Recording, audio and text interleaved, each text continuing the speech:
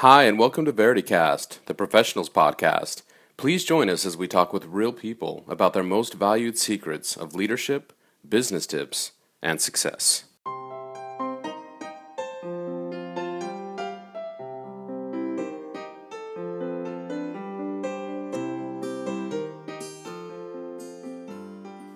These days, I'm sure you've heard the phrase, "We're living in the cloud," or "Your reporting should be real-time, enhanced with big data." Yet, are you really doing that? And is your company really doing that? In my experience, I have to say, to a large extent, not really. Why is that? Have you ever wondered why there is such great technology available, but very little of it seems to be available in your own company? Today on VerityCast, we'll be exploring that exact idea with Nortek's CTO, Darin Danforth. Hi, welcome to VerityCast. This is Chris Tabish, your host, and today I'm being joined by Darin Danforth, CTO of Nortek. And boy, Darin, you were Vice President of Strategy and Operations at Copart, CFO of Information Technology at Visa and Gap, leadership positions with Symantec and PeopleSoft. Sounds like you've had a lot of leadership in the IT space. It's great to have you on the show. Great. Thank you very much for having me, Chris. And yes, it's been a colorful background. Yeah, I mean, a lot of experience and very relevant to what we're going to talk about today. So one of the things I know that's near and dear to your heart, of course, in having all these leadership positions is, we live in a world of rapidly changing technology. And for any company to succeed going forward, I think it's a given these days that they have to embrace that technology. And part of embracing is being able to adapt and change. But a lot of these companies can't. It's very difficult for companies to take that and change and implement this new technology. And I know that's something that is you work on a day-to-day basis trying to transform these. So, I'm curious, what could you tell us about that in terms of why is it so hard for these companies to do that? Yeah, it's a great question. Fortunately, my experience, especially over the past 15 years, has been all around transformation of IT organizations, and all for different reasons. A lot of it has to do with the hope of companies will be in a different position X period of time from now, and they want to make sure that they're ready to be a bigger company or a global company. And it's and my findings have been that it's been very difficult for organizations to get the internal inertia to be able to kind of pull that off. There's so many factors that are involved in allowing a company to change its existing platform to engage with either new technologies or just to radically shift and change its own platform to a different platform. Which is interesting, right? Because you think about, going into the reasons why, but basically if a company, would you agree, if a company isn't out there, having a social presence, having an online ordering system, they're going to die, right? They're going to die. Yeah, I make it really clear that every single decision that gets made within a company structure typically has a technology component to it. So IT just isn't IT anymore. It's technology across the board to enable the business either to work more effectively externally with its customers or work internally with its business partners more effectively. So it's every decision that gets made, there's a touch in technology. Interesting. So it's technology enabling business versus it's the IT department. Right. Yeah. And it's that transformation we've been seeing the last 10 years or so. We knew when we started 20 years ago, we were just a support function. Now you should be an enablement function. You should be able to be at the table with executives deciding what is the best way to present information, provide information, alter the course of a product by leveraging technology. And that's where your CIOs, your CTOs sit at that table and say, that's a great idea. This is kind of how we do that. Okay. So we've embraced the being a technology enables business. But still, it's so difficult. What are some of the reasons why it's still difficult for these companies to transform with technology? Yeah, Chris, it's I see it as three specific areas. I think the largest one is for large enterprise companies. We don't look at establishing let's just say an ERP from the beginning. What we've done is we have purchased a product and we have continued to add on to it. So we have very heavily customized environments that we're constrained against. So if you've bought an ERP, you have probably bought subset applications to work for HRIS, for supply chain management, for PLM, and they all have to talk or interact. And the way that all those interact and talk are through development, internally developed or customized developed environments. So it's not as easy as pulling things apart and starting from scratch, because your processes and your applications are far more intertwined. So it's very difficult for large operations to shift off of that internally developed platform. And I've seen that a lot with Oracle upgrades, SAP upgrades. The cost to do that outweighs the cost of actually going and buying a new instance. But companies won't make that investment because they've got to change their business processes. You have more than just an ERP at stake. You have an HRS at stake, a CRM. You have all these complementary applications that go along with it. So a heavily customized environment I see as a huge impediment to kind of bracing new technology. So it's kind of now. I guess the question is it the fear? So what you're saying is, hey, we have the application, the CRM, the application that the salespeople use. If they change that, then it's going to impact the application that the finance people use, because they're the ones recognizing revenue and that kind of thing. I guess the question is it the fear that they're going to impact something? Is it the actual cost of that, or is it just the, oh my gosh, it's kind of like changing your back patio, right? There's a lot of cement you need to use, or you need to dig up, or dirt you need to change around to get the new patio. But some of that's just like, oh, that's a lot to do. It could be, it could increase the value of your home. It could do all those things. But what do you think is the underlying fear of that? Yeah, I think it's a lot of work, and I think it is the disruption to the business at the end of the day that's challenging. At larger companies, you have to get that buy-in from all parts of the organization. So at Symantec, we went through what we called a commerce life cycle, where we brought in all the organizations. We were looking at a rewrite of Oracle, and the focus was on each individual business unit defining their needs and how a business process would change and impact those needs, so that we could get off of a heavily customized environment. We could get into a more out-of-the-box functionality for Oracle, as long as we align business processes. And it was just extremely challenging. It's different internal needs for organizations. They have requirements that they feel, this is exactly the way I need to run my business. And we just never land on consensus with, well, can you live with 80% of that, because that 20%, we want to give to a greater corporate platform as opposed to each individual business unit needs. So I think as business disruption is probably the biggest roadblock as to why people will continue to live within the same technology. I think that costs are an issue, but I think the problem with the cost is I think most organizations struggle to find total cost of doing that, because they know they're going to upgrade an ERP, but they don't quite understand what all of that touches, because most of the times these environments are not really well defined or laid out. And what I mean by that is I don't have system or logical mappings that take me to when I touch this system, what does it actually break down the line? Yeah, and it's hard. They get a tangible fixed number. Very hard. Yeah. Very hard. Now, you said something very interesting in that, hey, I have my process, and I can't change that to become standard, quote-unquote, out-of-the-box functionality. Why do you think that is? Is it really that a business is that special, or? Yeah, my background allows me, because I've been in very different verticals, right? So I've been in retail, I've been in software sales, I've been in construction, I've done financial services, e-commerce, so I've been in a lot of different backgrounds, and I think of these as widgets. So to me, I manage widgets. I don't think that I have seen a business that is that unique that couldn't change their process or alter their process to fit out-of-box or what I call vanilla functionality. I think it's the desire. Again, it comes down to disruption to the business. It's what you do with what you're comfortable with. It's very challenging for companies to break that. Yeah. And again, this is where, for instance, I like to leverage third parties, because they come in with a completely neutral view, right? They're not aspired to keep you running on your current environment. They want to do what's best for the organization.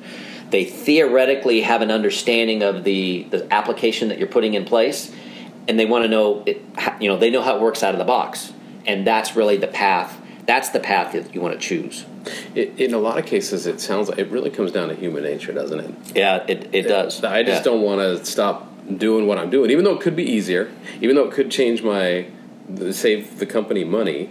a lot of it really does come down to that basic element. And it's we live in a technology touch world now. So you go home and you have technology.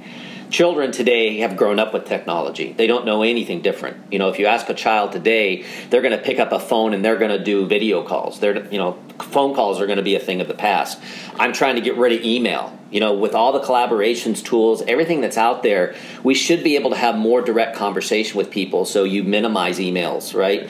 So we live in a world where you work in technology, you come home and you have technology, it's everywhere you go.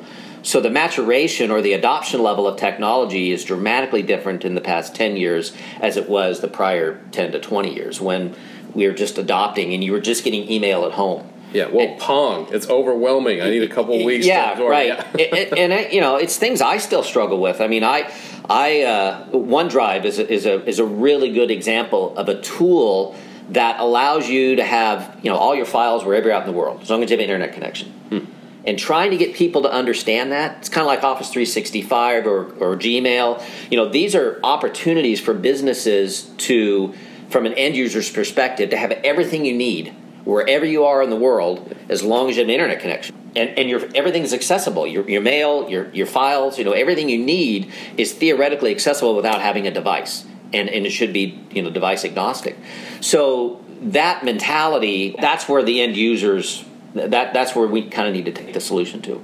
Yeah, and it's funny, it's especially hard to for anybody who's tried to get their parents to adopt technology, especially, and you can see that is probably a micro view of what a business goes through. Like, no, Mom, you can access your files anywhere. Well, I like to have my files right here where, Mom, I'm telling you, anywhere you go, you can access. No, I want them on my computer. And so it's just, it's funny how it just comes back to that human element. Yeah. So, okay, so you talked about, the problem in terms of, might be heavily customized. They might have taken their process, the way that they do things, and customized that solution. Or there's sunk cost. They've invested so much into that infrastructure already. It's like, wow, we got to change again. And there's probably a lot of the fear of the change and that kind of thing. Yeah, I think the other 2 points that I think that drive behaviors or lack of behavior around transformation is, like you said, sunk cost.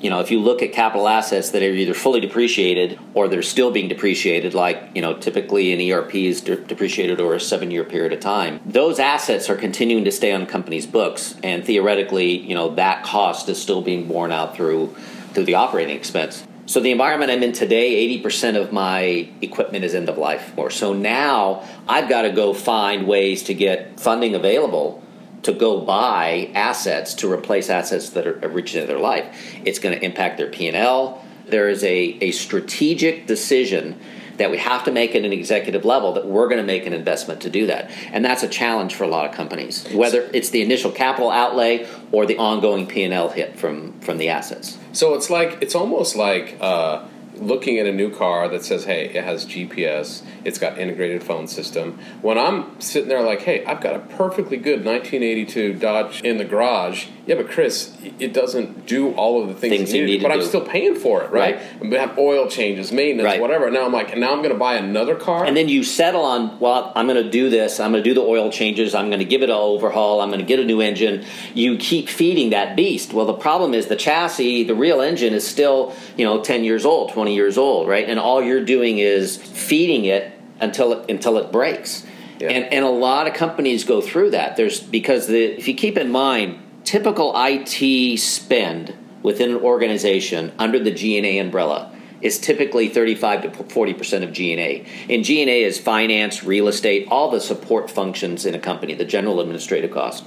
IT is the biggest part of that. So it's a huge number, because if you look at market analysis, you look at how the street reviews things, they always focus on G&A costs. Your G&A costs are too high. Your G&A costs are 10% of revenue. It needs to be 8%. Well, how do you get that down? Well, outside of IT, it's people. It's people that work in finance, HR, real estate, legal. HR, you have all this gear. You have all this depreciable expense that sits there that adds up in addition to your contracts, your maintenance expense, your people, the cost to feed and actually operate AT. So when an analyst call talks about lowering G&A, if I'm a CIO, I'm saying, okay, that's me. Because I am G&A. I'm 40% of the G&A cost. So that's where sunk cost becomes so critical, and why variable cost models work so much better today. And I think that's what we're all trying to get to. With technologies as they are today, you either outsource certain infrastructure services. And sorry, Darin, but just back up a little bit.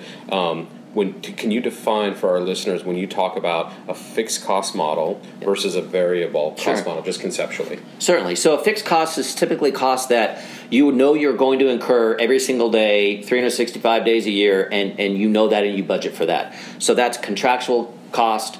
Typically you would have salary in there, so you'd have employees in that cost as well. You would have the travel and the employee-related expenses for those individuals. You would have, software expenses, office supplies, things of that nature. Depreciation typically is again part of what is a fixed cost. So going back to our car analogy, this is like the payment because I own the car. Yep. The oil changes, things of ownership that would go into that would be part of that fixed cost. You're going to pay it every single month or every 10,000 miles, you're going to have that. Right. Yeah. And then variable costs in that same analogy theoretically could be fuel. I can't drive as much. I need to use public transportation. I'm not going to pay that much for gas. Or I have satellite radio. Yeah. And maybe I can't have satellite radio now because that's $6.99 a month and I can't pay it. Right. So variable costs are the parts of the organization like staff aug, consultant fees that you can shift up and down, and you either do have to spend it or don't have to spend it. Are you thinking about the software as a service models in that variable clearly, as well? Yeah, clearly, right? Because you pay as you go. That's the concept. Is you want to get as much variable cost in your organization as possible, right? Yeah. And you want to have as least amount of fixed cost as possible. And that's very hard for most organizations because typically you're looking at a 75% of fixed cost and a 25% variable cost. And when you're asked to pull levers because business is either moving up or moving down, whatever factors allow leadership to direct an IT budget to go one way or the other, you only have 25% to pull that lever. So it's very difficult to do without a longer period of time to plan for it. Yeah. I think that the goal, like you said, is to shift to SaaS-based applications, IaaS, platforms as a service. Utilize services that allow you to pay as you go, so you only pay for what you consume. And theoretically, you're not making any upfront payment, so you're not making any capital investment into these models today. You actually are leveraging someone else's platform to do that. It's like, who wants to be in the data center business? And unless that is what you do.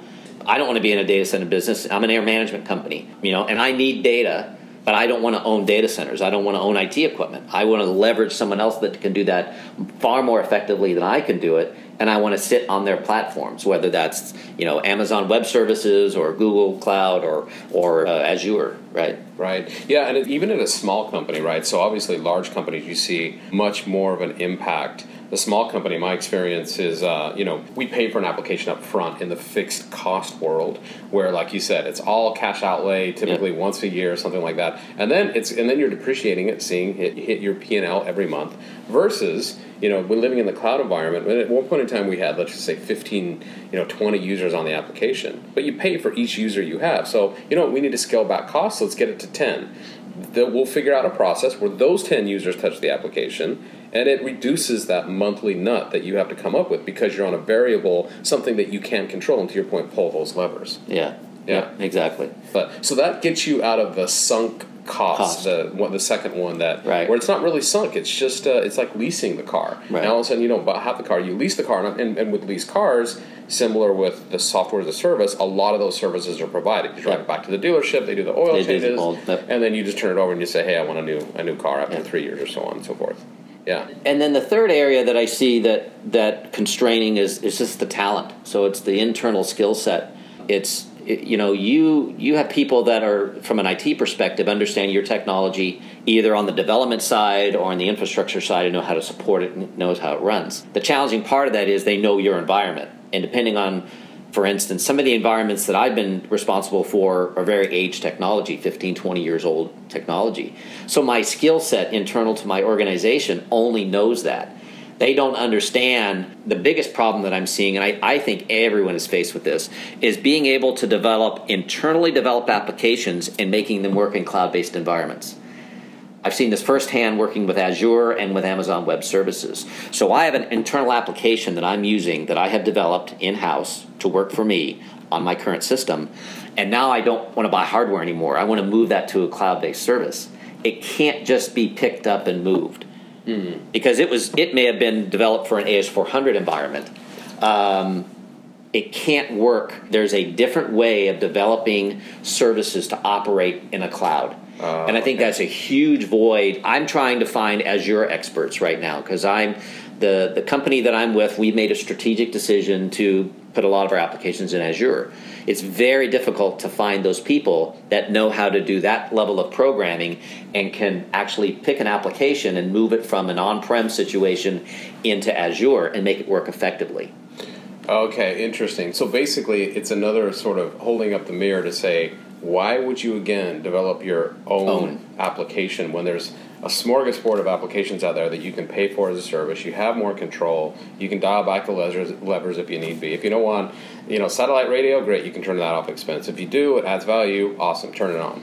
And again, that goes back to, the change in the business process, right? So if you can adapt to work in a world where you are out of the box, you're using industry standards, or you are using business practices that are cookie cutter, they're applicable, right?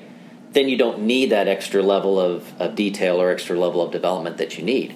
For me, it's leveraging third parties again, right? This is where utilizing consulting services that can not just deploy the application, but they're current on skill sets, right? The biggest problem that I think that we have as an organization is keeping current with technologies as they're released. Cloud-based technology is a really good example of that. Info security is a huge example of that. It's changing so rapidly.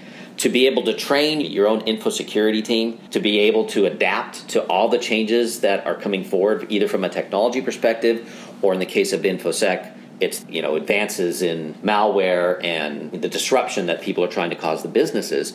You need to have very current people. So that talent set is very difficult to keep current if it's your own teams usually. So where do you, that's interesting, Darin, where do you see the future of technology personnel going for that very reason? I mean, let's face it, it takes a month or two to change the landscape, whereas before it took years, and how does that translate? I mean, even to the point of, do we hire full-time professionals going forward, or do we just continually leverage third parties? I mean, what do you see? Yeah, and again, my perspective would be to hire a core group of people that I call tight ends.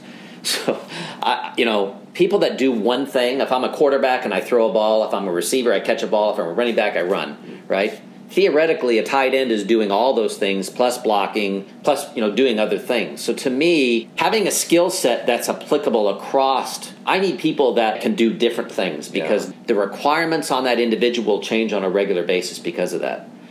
Clearly, there's like an architect. I need really solid architects, and that is a quarterback that I'm going to hire.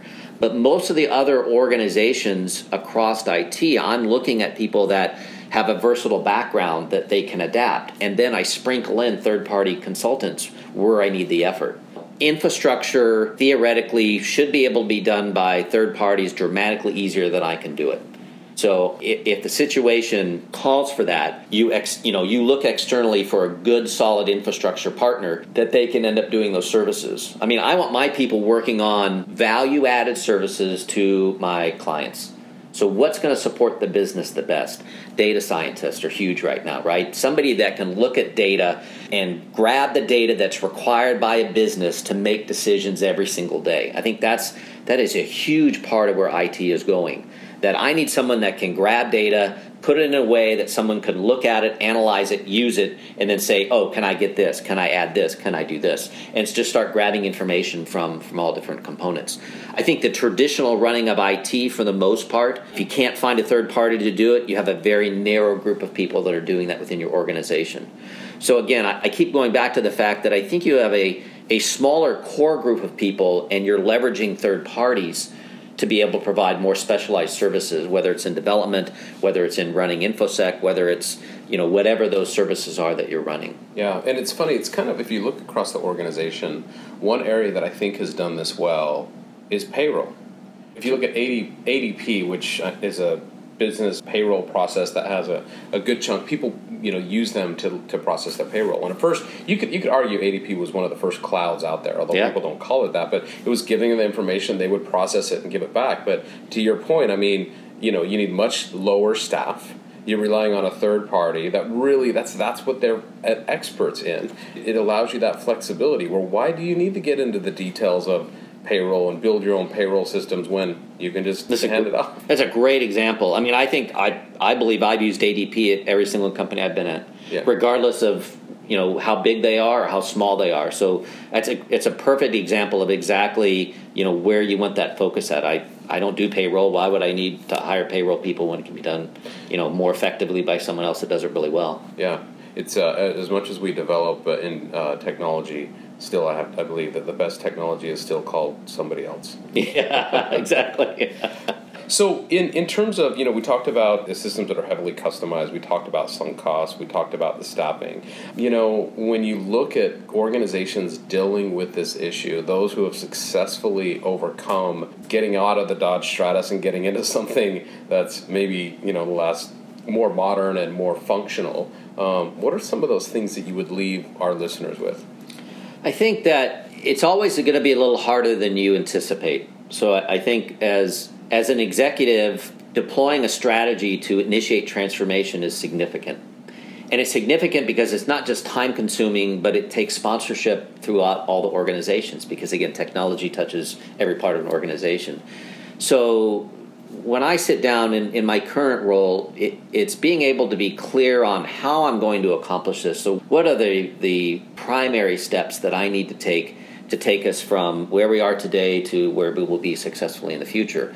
And why do you want to do that, right? And you want to do that because I believe that I can provide a far more stable, consistent set of services at a lower cost by leveraging, again, either third parties or leveraging, different platforms that I don't own, and then, changing my business processes as I go along. So what I heard, just to take that, you're making sure that people understand the why. Why do you want to do this? It lower cost, makes us more nimble, and makes us more, et cetera. But that's really articulating that value proposition. Correct, right. I mean, for companies that are global, it becomes even more important that they establish that common set of operating practices across the board, because typically what happens is European operations, Asian operations, they may not see what you see every day if you're a U.S.-based company. And when I travel there, I get the same thing. Well, I don't understand what you guys are doing. I don't get good communication. In case of Asia, I don't even understand the communication half the time. We're not there yet. We may be a global company, but most companies still struggle managing outside of their true operations. And again, having that common vision, having a well thought out solution for how you're going to achieve that can resonate through all of those different areas of an organization, and starts to, again, it goes back to gaining that sponsorship. If I did a Cisco deployment in China just to get my manufacturing functions to talk with my engineers in California, and it was a WebEx, a video conferencing system that we put in place. They can actually see the people now. The amount of change that happened just by seeing someone in the Chinese factories were significant for operations. We started to work closer together. We found out there were more problems that we had not really found out, or we would not have understood even if we physically went there and asked the question. And it just fostered itself a whole different sponsorship. And so that's why I think, having that vision, be able to communicate that and getting that support is critical. Interesting. So you mentioned change, and it's funny, as much as we talk about technology and how the landscape's changing, I mean, you brought it up a couple times, is that it's really comes down to that human animal, whether it's figuring out, what is that change aspect, letting them know why it's better to move on, or aligning them, or spending time with them, whether you can look them eye to eye and sort of understand. But that's such a huge component of moving these companies forward. And I think it's also critical for executives to understand. I mean, I think it's part of my DNA. So I like change. So I probably would not have understood that. But based on what I've been asked to do in the last 15 plus years, it's all about change. You have to really like it. And I'm not sure that people are there yet. I'm not sure people want stability as they come into work every day, and they don't want things to necessarily change. But if you look at how a business operates and how dollars are made, changes every day. Yeah. So why would it not change in the support functions or the enablement functions of a group such as IT? Why would it not have the same characteristics of how your products flow or how your revenue flows, right? So yeah, because I agree. I think most people do. In fact, an earlier Veritycast, somebody who'd done a lot of studies on the brain, and they said if you divide your brain up into 5 parts, 4 out of the 5, anytime they hear, it hears the word change or whatever it feels it experiences it as a threat. So you need to be really careful as you approach any kind of change that you don't set off those alarm bells. I guess, you being thriving in it in sort of a dynamic environment or change, like what do you think makes you different? I mean, how do you look at it? I think to me it's learned. I mean, because I would have never thought, as a personal individual, I probably am not much of a change person, right? I kind of go home and have things as stable and things, repetitive, and I don't live that kind of lifestyle. But I know in the business world, it's a must. You have to look for ways to either constantly reinvent your processes or the services that you're laying out to the customers, because again, it's changing on the product side every day. What they sell, service, product, whatever it is, that changes. I mean, if you look at the products that we're in now, Life Alert is a really good example. Life Alert is help I've fallen, I can't get up. Everyone's seen the commercials.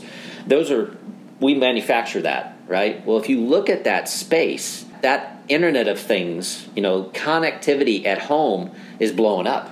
You have Nest, you have the drop cams, everywhere you go now there is Internet of Things in the home. And these are things that are changing every single day. I went into Best Buy, and the whole front of the store was Internet of Things. Connectivity for your home. And these are areas where Nortek needs to continue to step forward and lead, because we're in 80% of the homes in America, and people probably don't know who we are, because everything to do with air management. We do home security systems. We do home theater. We do all these things that we manufacture and other people rebrand. But the point is, we're in 80% of the homes of America, and we need to take advantage of that. So every single day, there's pressure on our products to be the next Nest, or be a drop cam, or do we put Internet of Things chips in our fans? If you walk into your bathroom, you're going to have a Broan New-Tone fan. Everyone has New-Tone fans in their bathroom. They don't know it, but that's part of it. That's the Nortek company. Does it make sense to put in an Internet-connected device in your fans? Don't know yet, but the point is that these are things that change every single day, and I think for me anyways, it resonates that if that changes, I need to change, because I need to find new ways of getting information or new services into the hands of the people that are making those decisions, whether it's product or engineering or sales, marketing, whatever it might be. Interesting. Yeah, that's I've never heard it in quite that context, but it's and often in life, right? You hear the most seemingly obvious things that end up being profound when you really think about them. And I don't think a lot of people think about it, because in the back office functions, well, that's the way we've done payroll for 25 years. Why would we ever need to change, But exactly, it's changing on the front line. Why wouldn't that impact the back office? So, and again, because technology is interwoven in every aspect of a company. I mean, if you think about it, the CIO roles have changed dramatically. Depending on what your product is, your chief information officer doesn't necessarily have to be an IT person. It could be a marketing person. It could be a product person. It could be an engineering person, because it's information, right? And that's where technology is changing. That's where IT is changing, that we really have to embrace the word of information, because that, I believe, is the value that we create and bring forward. Yeah, and it's interesting to think about, if you were to think about, okay, how a change can change the back end. Because let's just take an example. I sell you a widget, right? We shake hands. Back in 1950s, I sell you a widget. Now, let's say current day, I don't directly interact with you. I have a website, and you buy, all of a sudden, that widget off of the website. Well, what does that mean? That means you need an infrastructure to capture that order. That means you need to change all of the financial systems to recognize that versus having people recognize that, and how you pay people. How does that go into the payroll system and pay a person commission, or does it because they bought it off a website? I mean, just that one little change impacts so many things on the back end. So it's probably the ratio, I don't know, maybe 1 to 50. One change on the sales side could impact 50 things on the back end. So and that goes back to the first problem, right? Everything is so customized and intertwined. It's very difficult for most companies to understand, when I touch one thing, what is it going to break? Right. And you typically don't know that until it actually breaks, and then you've lost business disruption. And it's a very challenging piece of what I'm faced with today, which I think most technology executives are faced with. Is, so if I do move this, if I change platforms, what is it really going to do? And I think it's significant. Have you seen those moments where people actually get it to say, oh yeah? And if you have, where people like all of a sudden, okay, I'm going to embrace this change. Is there a pattern, or does it depend on the specific individual or executive that you're talking to? It's a very good question. The way I've seen it work is information being there and continuing to point the people that the information's there, information's there, information's there, information's there. So it's more like repetitive success of having information available, or the process is available, or the process is working, is it dawns on them that it works. It hasn't seemed to sunk in, so we immediately, one of the organizations we put in NetSuite. And now, which is a year later, there is information that has been there for an entire year that would have helped the leadership team of that business unit understand sales margins, forecasting, didn't understand the information's been there all along. And yes, that information has been there for a year. Here it is. They finally get it now because they see how that information lays out in this new world of data that they didn't have access to a year before. We replaced a system that was 20 plus years old. And again, antiquated systems, antiquated data, heavily customized, and we threw all that out. So to me, you have to continue to repeat the same thing you've been telling for the last year to get people to understand, oh, you mean I could have this all along? Yes, and here it is. Yeah. That seems to be the way that it's operating the most. I will say that there are some executives that are probably very much technology focused and are probably getting there sooner, and in some ways are driving how they want to see that data. But for the most part, again, I see leaders that are focused on end results, which is right. I mean, you need to focus on sales and getting product out and understanding that.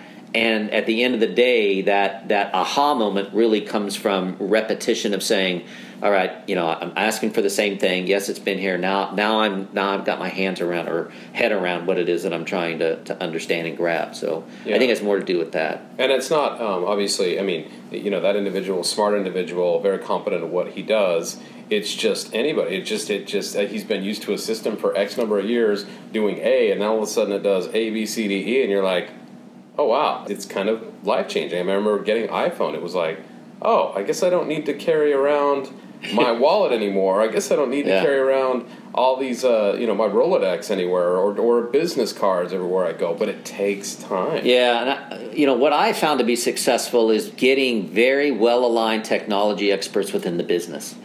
So I have my set of technologists and specialists. I want the business to have the same thing. I'm not opposed to having a in-brand or an in-organization CIO. Marketing needs one, sales needs one. Somebody that I can go to that understands and embraces technology. If you get those ambassadors or those sponsors within the organization, you're going to have a much cleaner path to establish that relationship with the executives within each of those lines of businesses or lines of service. So technology just, IT or IT specialist or leadership shouldn't be unique just to IT. It should be present in all functions of a business because, again, they're touching businesses every day, right? I mean, sales and marketing, I'll help you implement it, but theoretically, you're the ones that are going to run it, right? If you're a marketing or a sales organization, you're the ones that are going to use a CRM, right? I'm just there to make sure it's working and that you get what you need, but every day you're doing something in that system. Yeah. And I have found that having that level of expertise within each of the businesses that use these applications, significant. Just significantly higher adoption rate, more requests for, enhancements or releases, what is it I can do next? And so the level of energy just is heightened once you have that sponsorship within each function of a company. Okay, so to summarize, you build the why, the value proposition. You start to have conversations, and to your point, repeated conversations with those key sponsors, whether it be executives, whether it be in the business. And then over time, that repetition through success to get that buzz, to get that energy, to make sure that people are aware that it's there. That's what you've seen successful in changing organizations through these hard, difficult challenges. Yeah. Awesome. Well, Darin, it has been such a pleasure having you on VerityCast. Appreciate it. Great. Thanks, All right. Chris. Thank All you. right. Cool.